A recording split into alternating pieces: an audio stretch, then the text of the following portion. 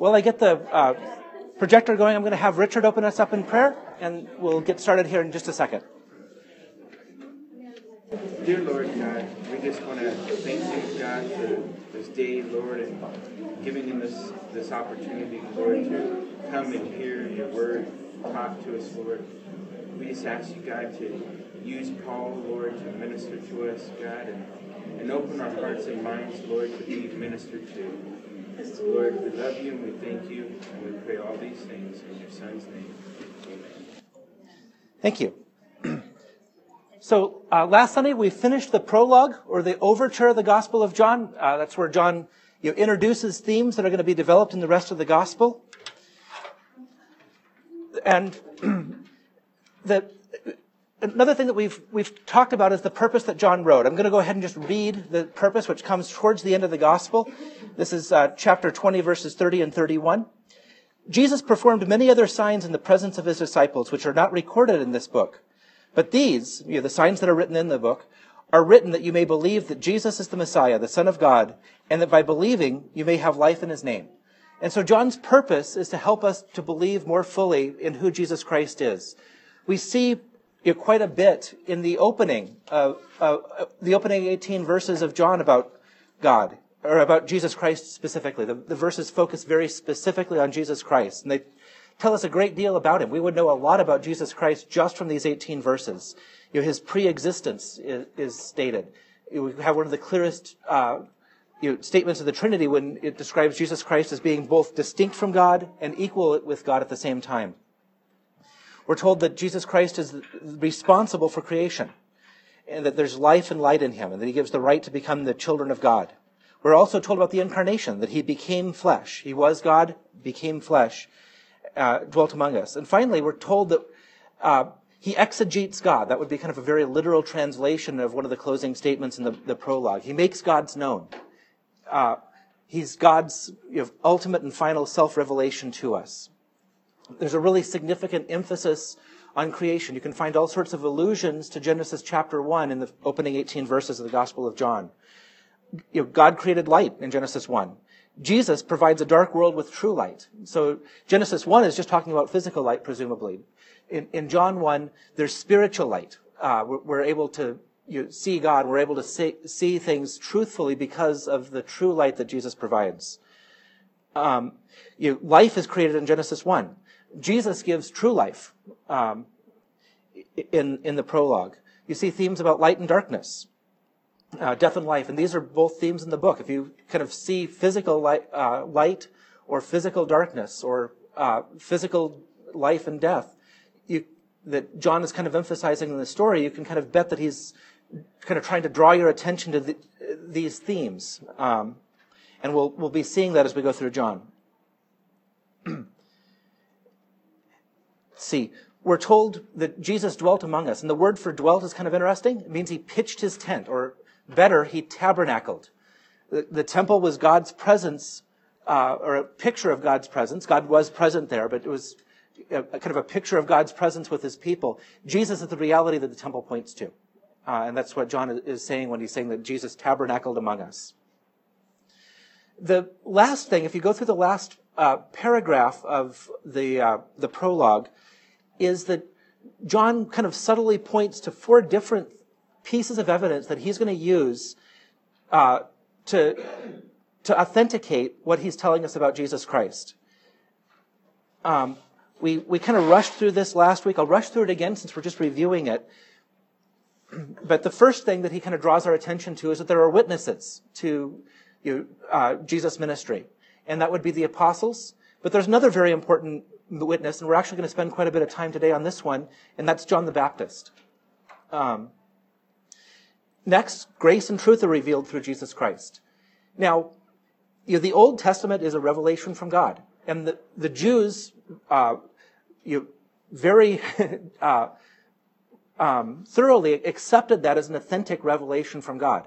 Jesus Christ is a better revelation from God, and should be even more self-apparently real, if you simply examine who Jesus Christ is, than the Old Testament scriptures are. It should be more straightforward to see that Jesus Christ is who he says that he is, just by seeing who he is.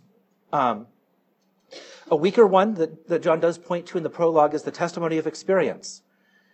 That is, that people encounter Jesus Christ and they're changed. I don't think that's as strong a piece of evidence as the other three that John points to, but it does hopefully lead us to investigate the claims of Jesus Christ more thoroughly. And finally, it points us to the testimony of Jesus. Jesus has uniquely seen God. In the Old Testament, the prophets had quite a bit to say. Their message was accepted as valid, but they at best saw only glimpses of God. Jesus Christ has existed with God at his side through eternity. Jesus knows God in a far, far better way than any of the others. And so Jesus' testimony about God is proof of who he is. So anyway, with that stated, we're going to start to look at some of the testimony that John is going to bring to bear to show that Jesus is the Christ. In the rest of chapter 1, we're going to see two different testimonies. The first is going to be the testimony of John the Baptist, and the second is going to be the testimony of several of the disciples. Not all of them are going to show up here, but several of the disciples are going to meet Jesus, and they're going to very quickly come to realize that Jesus Christ is who he claims to be. So with that, I'm going to go ahead and read 19 through 28. We're going to kind of look at this section together. And this is the testimony of John. When the Jews sent priests and Levites from Jerusalem to ask him, "Who are you?" he confessed, and did not deny, but confessed, "I am not the Christ." And they asked him, "What then? Are you Elijah?" He said, "I am not." "Are you the prophet?" And he answered, "No." So they said to him, "Who are you? We need to give an answer to those who sent us. What do you say about yourself?" He said, "I am the voice of one crying out in the wilderness, 'Make straight the way of the Lord,' as the prophet Isaiah said." Now they had been sent from the Pharisees. They asked him, "Why then are you baptizing, if you are neither the Christ, nor Elijah, nor the prophet?" John answered them, "I baptize with water, but among you stands one who you do not know, and even he who comes after me, the strap of whose sandal I am not worthy to untie." These things took place in Bethany across the Jordan, where John was baptizing. The next day, he saw Jesus coming toward him and said, "Behold, the Lamb of God who takes away the sin of the world. This is he of whom I said, 'After me comes a man who ranks before me, because he was before me.'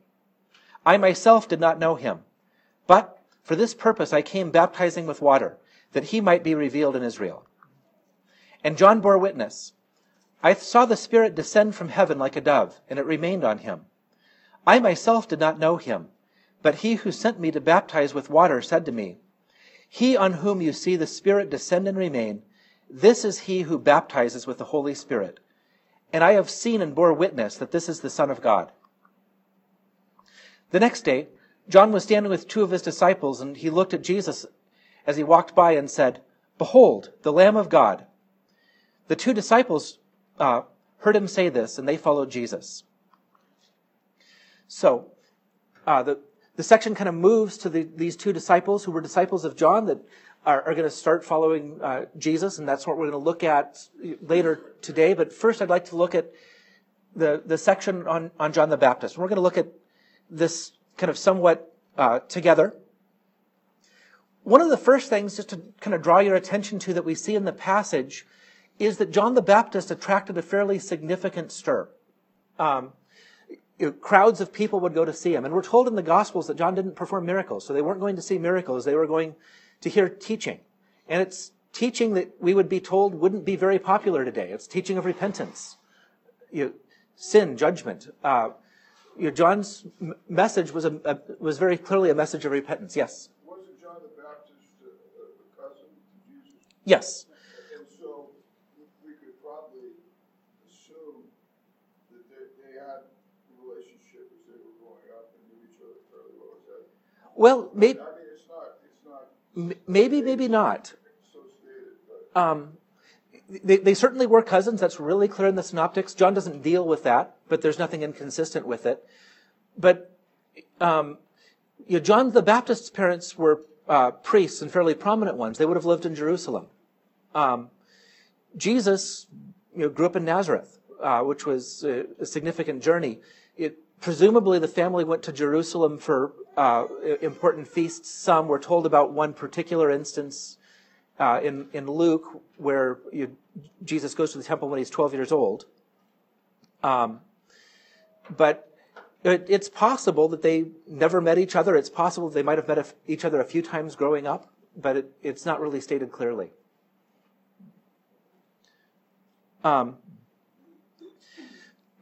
Anyway, John is out in the wilderness, and for us, we'd get in the car and spend a few hours driving can I get from Jerusalem to where John was teaching? It isn't all that big a deal. In these times, the delegation that were sent out by the religious leaders would have had to pack provisions. There weren't hotels to stay in, certainly not in the wilderness. They would have had to travel several days by foot or by camel or horse to get there. This is a significant undertaking. So the fact that John is kind of drawing a delegation from the prominent religious leaders tells us the sort of attention that he was drawing. And I'd like to just kind of break this up into the questions that they're asked. Who are you? The first thing that he responds is that I am not the Christ. So he's saying that he's not the Messiah. It's kind of reasonable to kind of say to think why they did ask that. Looks like my formatting got a little bit messed up in translating this to PowerPoint. Sorry about that. But at this point, it had been about 400 years since the last of the Old Testament prophets had written. There were writings, but the Jews of that day recognized that the writings in the previous 400 years were not the same as what we now would call the canon of the Old Testament Scripture. And no one regards the apocryphal writings of that time as being on the same level as Scripture for the most part. And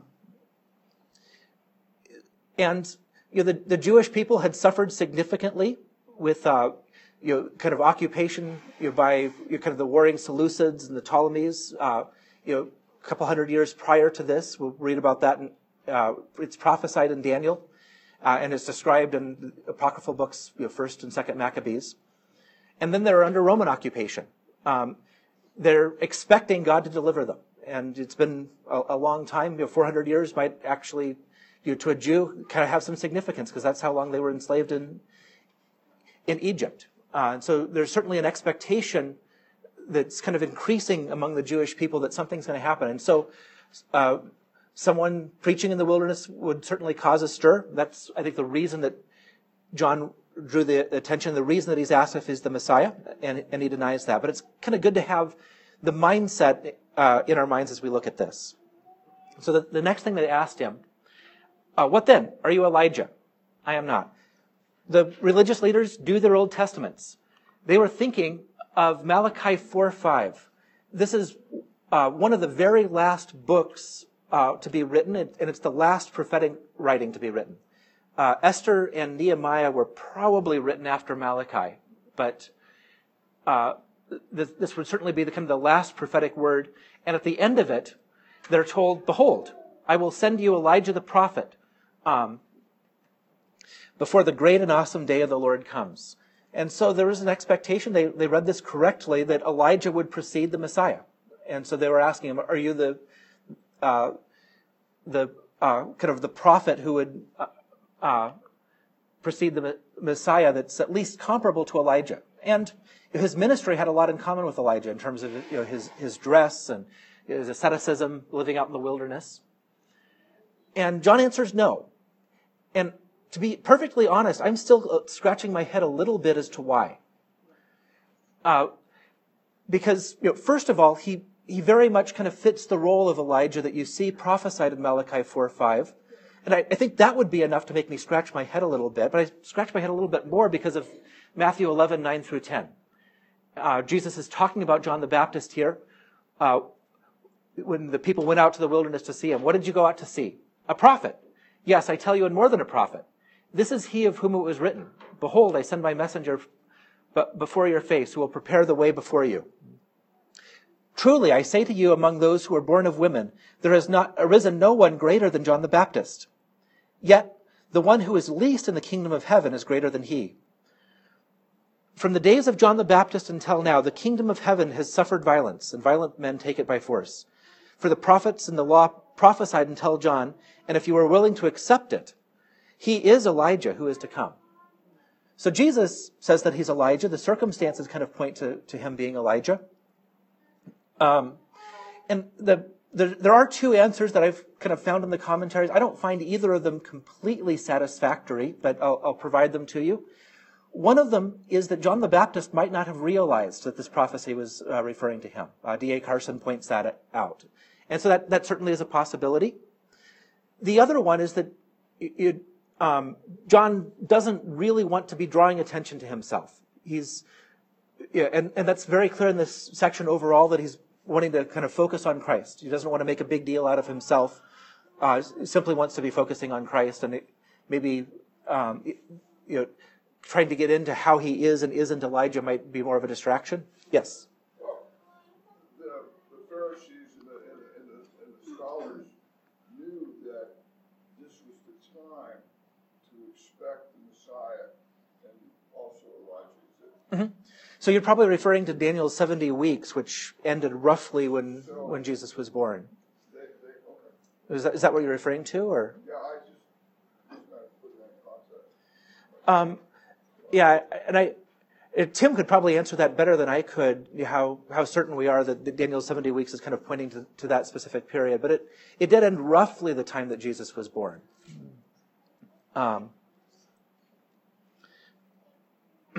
The next thing that they ask is, are you the prophet? And this one might be a little bit less familiar to us.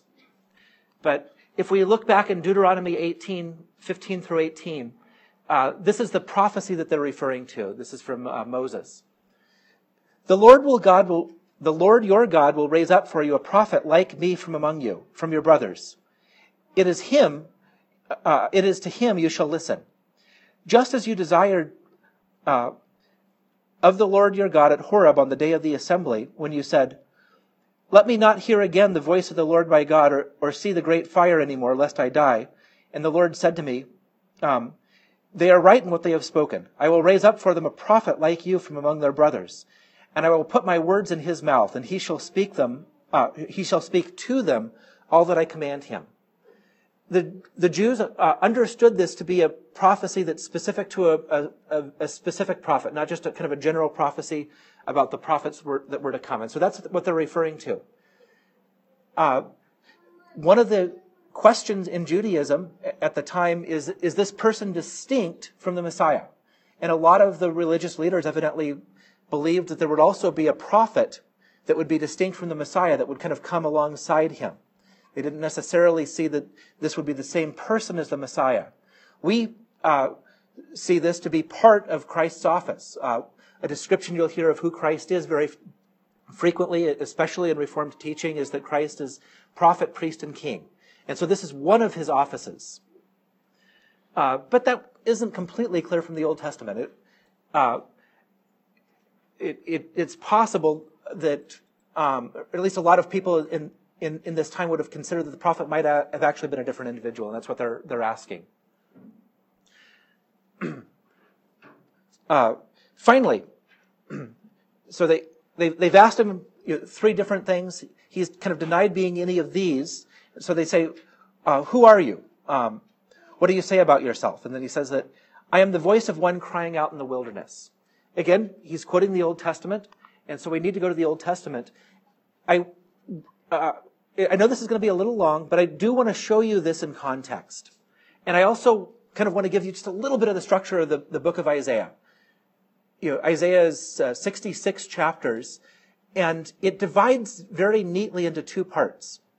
The first 37 chapters really are kind of various prophecies that are written in the voice of the present time when Isaiah lived. Isaiah was a contemporary with Hezekiah. He overlapped with other kings as well, but Uzziah. But so that's kind of the general period. This is something in the range of 100 years before the destruction of Judah. And so there's prophecies that are very similar to what you would find in the other Old Testament prophets in the first section of the book. And in chapter 40, well, there is a short section that's historical that kind of divides or is in the middle of this division. But chapter 40, the book completely changes gears. And it's written from the perspective of the exiles returning, something in the ballpark of 200 years after Isaiah was written, or after Isaiah prophesied. So it's kind of written from the perspective of several hundred years in the future. And this is how it starts out. So this is the very beginning of this prophecy where it's kind of changed. And just kind of listen to it. You'll hear lots of messianic overtones in this. You'll hear quite a bit. Comfort, comfort my people, says your God. Speak tenderly to Jerusalem and cry to her that her warfare is ended, that her iniquity is pardoned, and that she has received from the Lord's hand double for her sins. A voice cries, in the wilderness, prepare the way of the Lord. Make straight in the desert a highway for our God. Every valley shall be lifted up, and every mountain and hill shall be made low. The uneven ground shall become level, and the rough places a plain. And the glory of the Lord shall be revealed, and all flesh shall see it together. For the mouth of the Lord has spoken. So this is who John says that he is. He's the voice in the desert that's making a way for Jesus Christ. Very consistent with what we see John the Baptist described as elsewhere.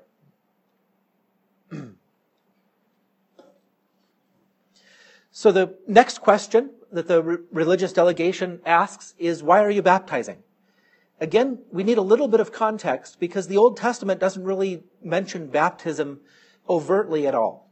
There are certainly things that kind of prefigure baptism in the Old Testament, but the word itself didn't exist. And baptism, by the way, is a transliteration of a Greek term. There just isn't a nice way of translating it, and so occasionally what they'll do is they'll just keep the Greek word and make an English form of it. And that's what was done with baptism. This is something that developed in the intertestamental times. If a Gentile wanted to become Jewish, a very important part of kind of taking on the Jewish religion was baptism. With baptism, the idea is that the unclean Gentile nature would be kind of completely washed off, and they would emerge from baptism, kind of cleansed from their Gentile past, and they would be kind of part of the Jewish nation. So that's kind of the picture of baptism. John the Baptist comes along, he practices baptism, but he does not follow at all what a Jew would expect of baptism. He's not baptizing Gentiles. He's baptizing Jews. And what he's saying is that the Jewish people need to repent. They need to be cleansed of their sins as well to be ready for the Messiah. And so this is he's attracting very large crowds. It's causing a significant stir. The religious leaders are kind of coming out and trying to figure out what's going on.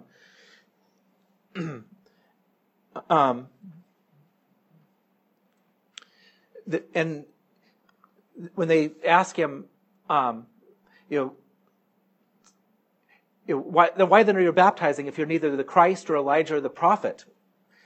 It's a legitimate question. He's introducing a brand new practice, or he's at least heavily modifying a practice in Israel. What gives him the authority to do that?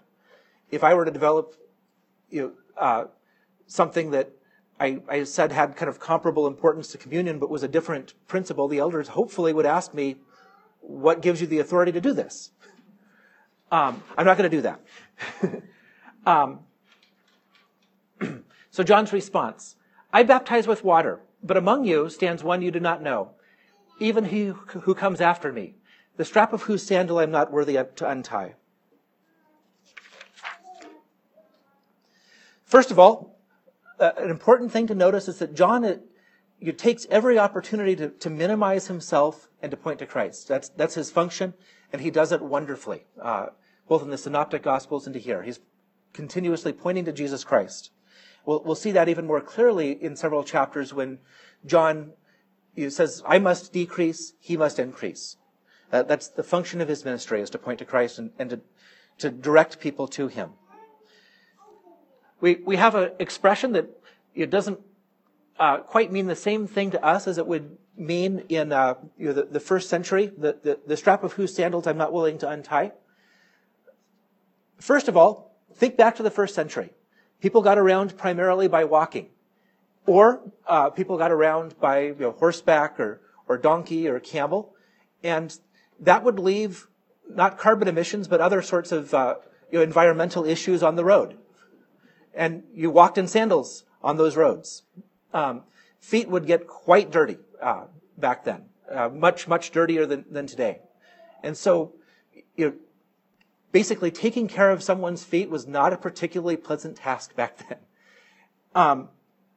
There is a rabbinic saying that we can kind of look to in Jewish writings from the time. I'm just going to read this to you.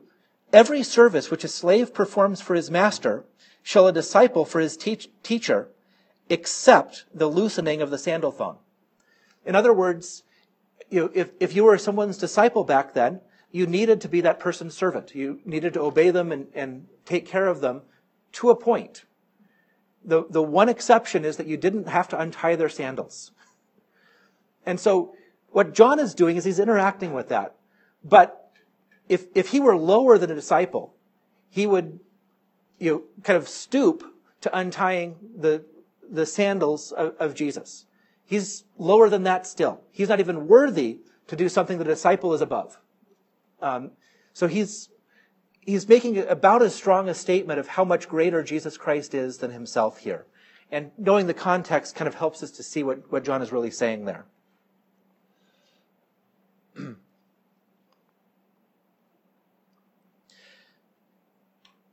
So with that, I'm going to go ahead and move on to the rest of the chapter. We'll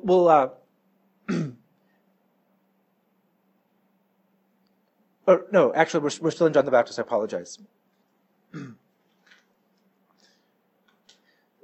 So there's a contrast that we see. My slides might just be a little bit out of order, so ignore the slides for a second. There is a contrast that we see between Jesus' baptism and John's baptism.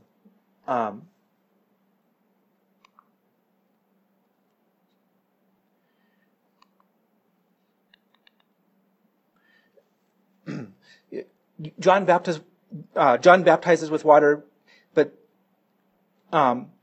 Jesus baptizes with the Spirit. So water, of course, is a good way of cleaning something that's physically dirty, and so it kind of provides a picture of cleaning. But that's all that water can actually do. Baptism doesn't really have any power. It's symbolic, because God works through it. There is a power behind it, but simply the physical act of baptizing doesn't have, or of washing with water doesn't have kind of power directly. Sin is a spiritual problem. You can't wash it off with water. It's a spiritual problem. And so we need someone that baptizes spiritually, someone that can accomplish what baptism points us to and what baptism is a physical picture of.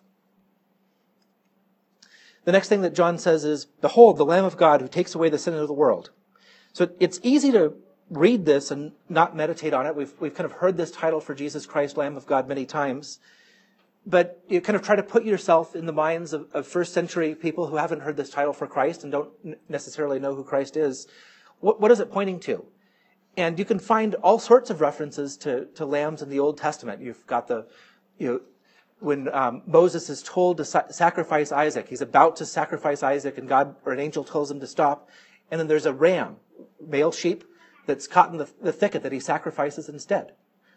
That sounds like a very good picture of who Jesus Christ is. There's a number of sacrificial lambs, different types of sacrifices where lambs are sacrificed. And each one of them points in different ways to who Jesus Christ is. And I think the clear answer is that all of them, there's the Passover lamb, but all of these lambs are pointing to who Jesus Christ is. And the object there, the lamb. Each of the lambs that came before Christ would be a lamb. Jesus Christ is the lamb that they pointed to. And I think the actually is quite important in this particular one.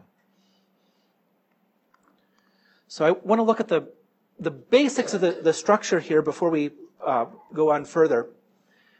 First of all, John is identified as the one who prepares the way of the Lord. So the passage does that. And then the next thing that the passage does is that John very clearly identifies Jesus as the Messiah, the Lamb of God that takes away the sin of the world. And the point of this section is, this is John's testimony about Jesus Christ.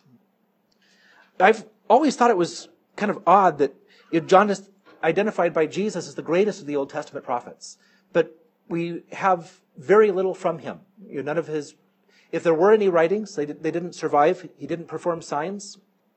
We only just have kind of snippets, of his teaching in the New Testament.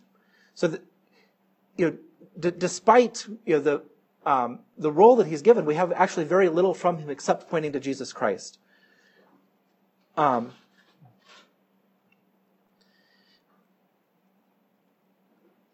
the other hand, if you kind of step back and think about that, what greater office could you have than to be the kind of the final person that points to Jesus Christ? He's kind of the culmination of the Old Testament prophets, all of whom are pointing to Christ in different ways. And so I think that's all he needs to do to occupy that office.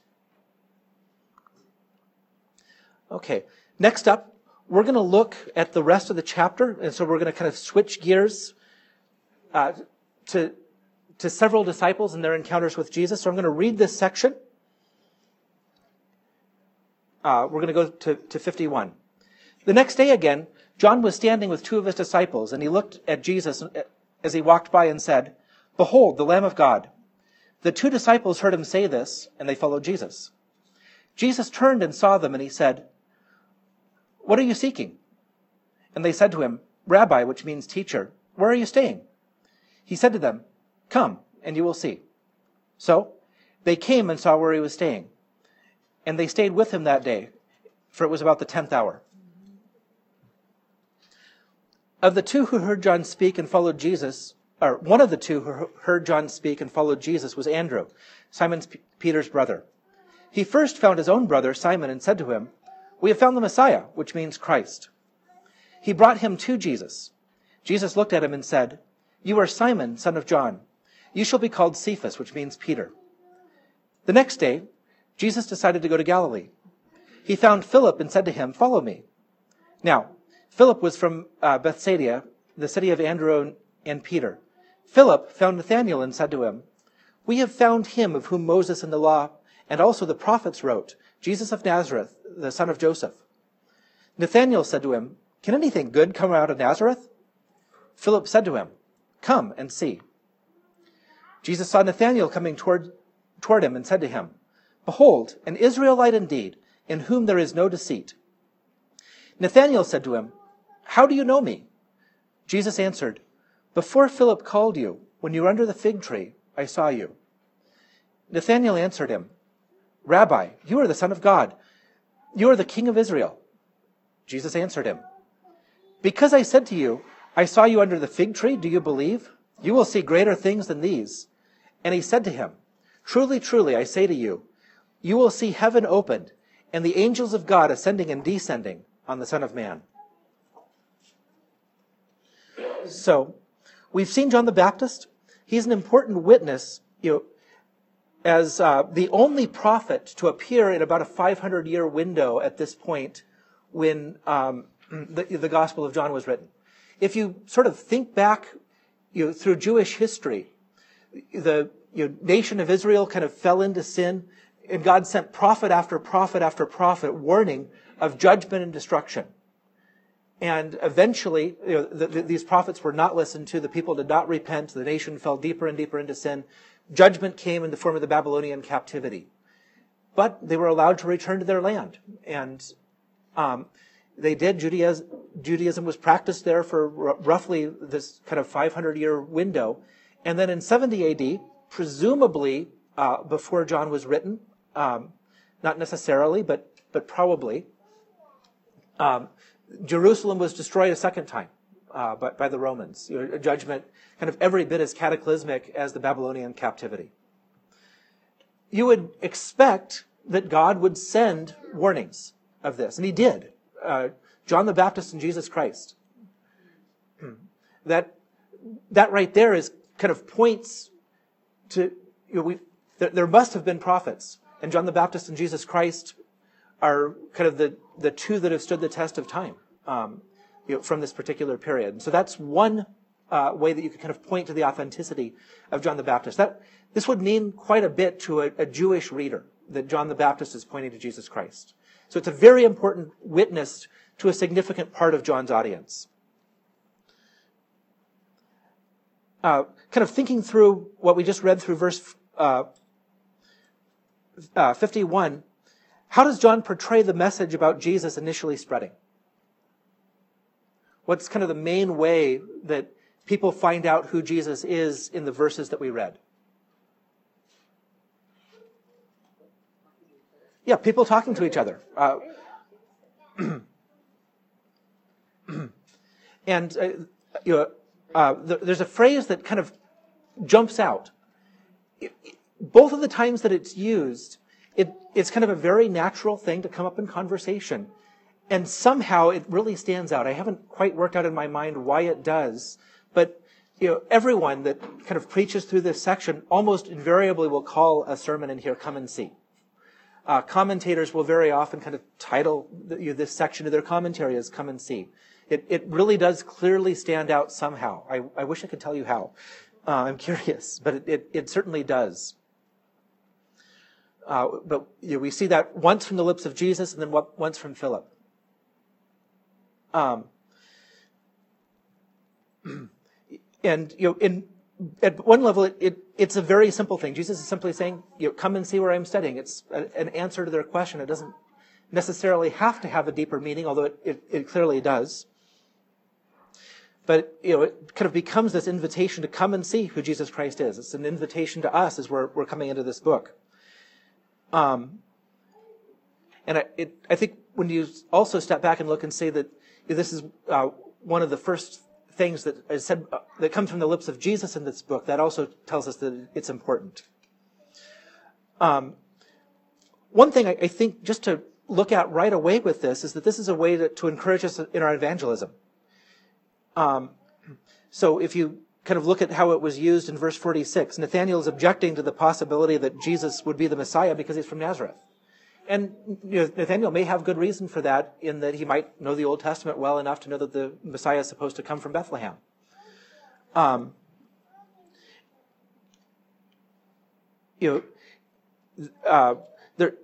Certainly not from Galilee. It might be that Nazareth was a kind of a particularly poorly regarded area. It was kind of on the border of Gentile territory, so it probably would have been less Jewish than other areas around it, and so that might be why Nathanael has a low regard for Nazareth. Exactly why probably isn't too important, but he was skeptical. And it's very interesting that Philip doesn't respond by kind of trying to argue or justify. He simply invites Nathanael to come and see Jesus Christ. And I think that's an encouragement to us in evangelism. We tend to be nervous about how can I share Christ in a way that is really going to connect with someone. And I think that this is telling us we don't necessarily need to be nervous about that. We can simply invite someone to come and see Jesus Christ for themselves. We don't have to be able to answer every question or defend everything. It's certainly good to be able to do that and to develop those skills. But all you need to be able to share Jesus Christ is to be able to say, "Come and see."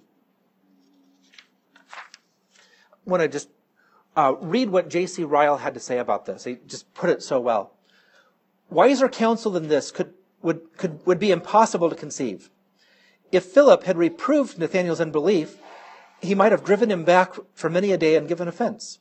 If he had reasoned with him, he might have failed to convince him, or might have confirmed him in his doubts. But by inviting him to prove the matter to himself, he showed the entire confidence in the truth that his own assertion and willingness to have it tested and proved. And the result shows the wisdom of Philip's words. Nathanael owed his early acquaintance with Christ to that frank invitation, "Come and see." That kind of got me thinking.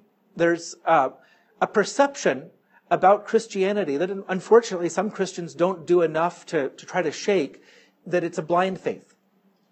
And so I found a couple of quotes just to kind of show you how Christianity is very frequently regarded. First is by Benjamin Franklin. The way to see by faith is to shut the eye of reason. Which, unfortunately is how Christianity is frequently regarded. It's not true. We're seeing that right now in this section. I'll read another one here by Nietzsche. And I'm kind of summarizing parts to make this a little bit more understandable. If you want the full quote, I'd be happy to give it to you. Christianity has even declared doubt to be a sin. One is supposed to be cast into belief without reason by a miracle. There's more to it, but you can kind of hear what he's saying, that Christianity and reason are antithetical to each other. But that's not at all what we see here. We see Philip not saying you simply need to believe that Jesus is, but he's inviting him to come and see and test. Is Jesus who I'm telling you that he is? And as we go through this gospel, we're going to be confronted with Jesus Christ. He's self-authenticating. The more that you look at Jesus Christ, there's no way that this revelation could not have been from God.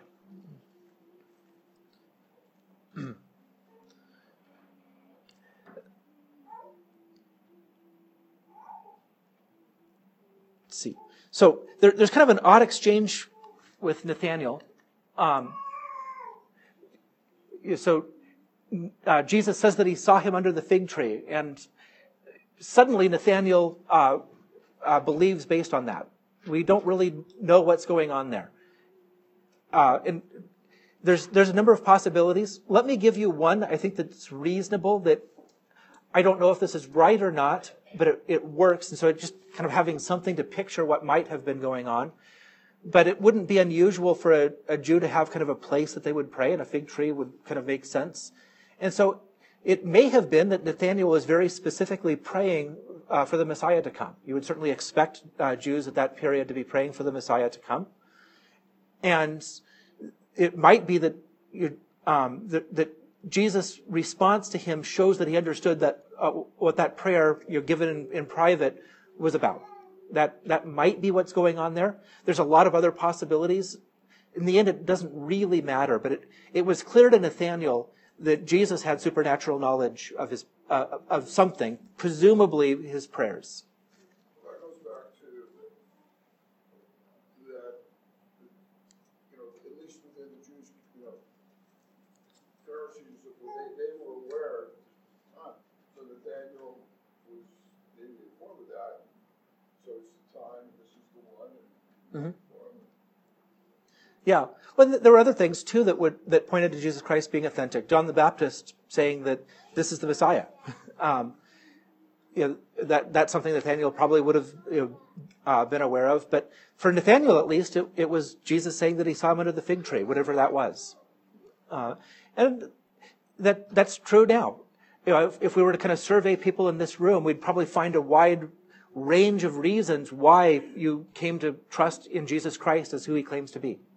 Probably wouldn't be just one thing. I believe that is supernatural. I mean, we don't come to Christ for the reason that you just stated. Mm-hmm. And of course, we're in a variety of circumstances. And Yep. we believe preaching is the power of God Mm-hmm. for salvation. Yep. So how can you see anything better than Nathanael seeing Christ, who is the gospel? I mean, Yeah. God uses means, and Mm-hmm. Nathanael coming is totally a supernatural event. So. Mm-hmm. Yeah. So no, every conversion is supernatural work of the Holy Spirit ultimately, but there's always the natural means on top of that. Yeah. Okay. Well, the last thing I want to look at today is kind of the last thing in this section. So Jesus tells something about a fig tree to Nathanael, and that's a relatively small thing. supernatural knowledge of something where Nathanael was on his own, presumably, something personal or private. And Jesus is saying that you believed based on a relatively small thing. You're going to see something a lot more significant. You will see heaven opened and the angels of God ascending and descending on the Son of Man. If we know our Old Testaments well, that should jog a memory. It should kind of make us think back to Jacob. Yeah, Jacob. So Abraham, Isaac, Jacob. So you might remember Jacob was kind of the younger of two twins, and in his early life, he was a heel grasper. That would be a literal translation of his name, in fact. But in Hebrew, grasping someone's heel means to lie and swindle. And you see Jacob doing this constantly. He swindles his brother out of his birthright, and then he tricks his father into thinking that he's his older brother so that he gets his older brother's blessing when his father dies. And Esau, he's done this one too many times. Esau is fed up with him and plans to kill him as soon as his father dies and as soon as the mourning is over. And so he flees. He's heading to his uncle Laban, who lives some distance away. And he's kind of on his own, and he's just beginning to kind of start to trust God for himself. This is kind of a turning point in his life, or the beginning of a turning point in his life. He's out in the wilderness at the time. It would become the city of Bethel. He lies down with a pillow or a rock for a pillow, and he sees a vision of heaven opened up. And there's a ladder between heaven and earth. Angels are ascending and descending on this ladder. And if you kind of think back to the broader context, there's with Adam's sin in the garden, there's a separation between heaven and earth that's been introduced. And there's throughout the Old Testament, we're seeing that God is going to do something to repair that. And here, that's a ladder.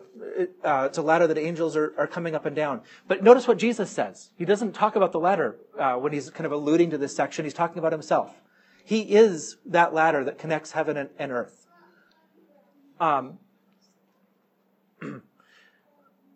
So a lot of people say when you will see heaven open, they think that Jesus is saying something about he's going to see his heavenly glory, and so they kind of point to the transfiguration. There's real problems with that.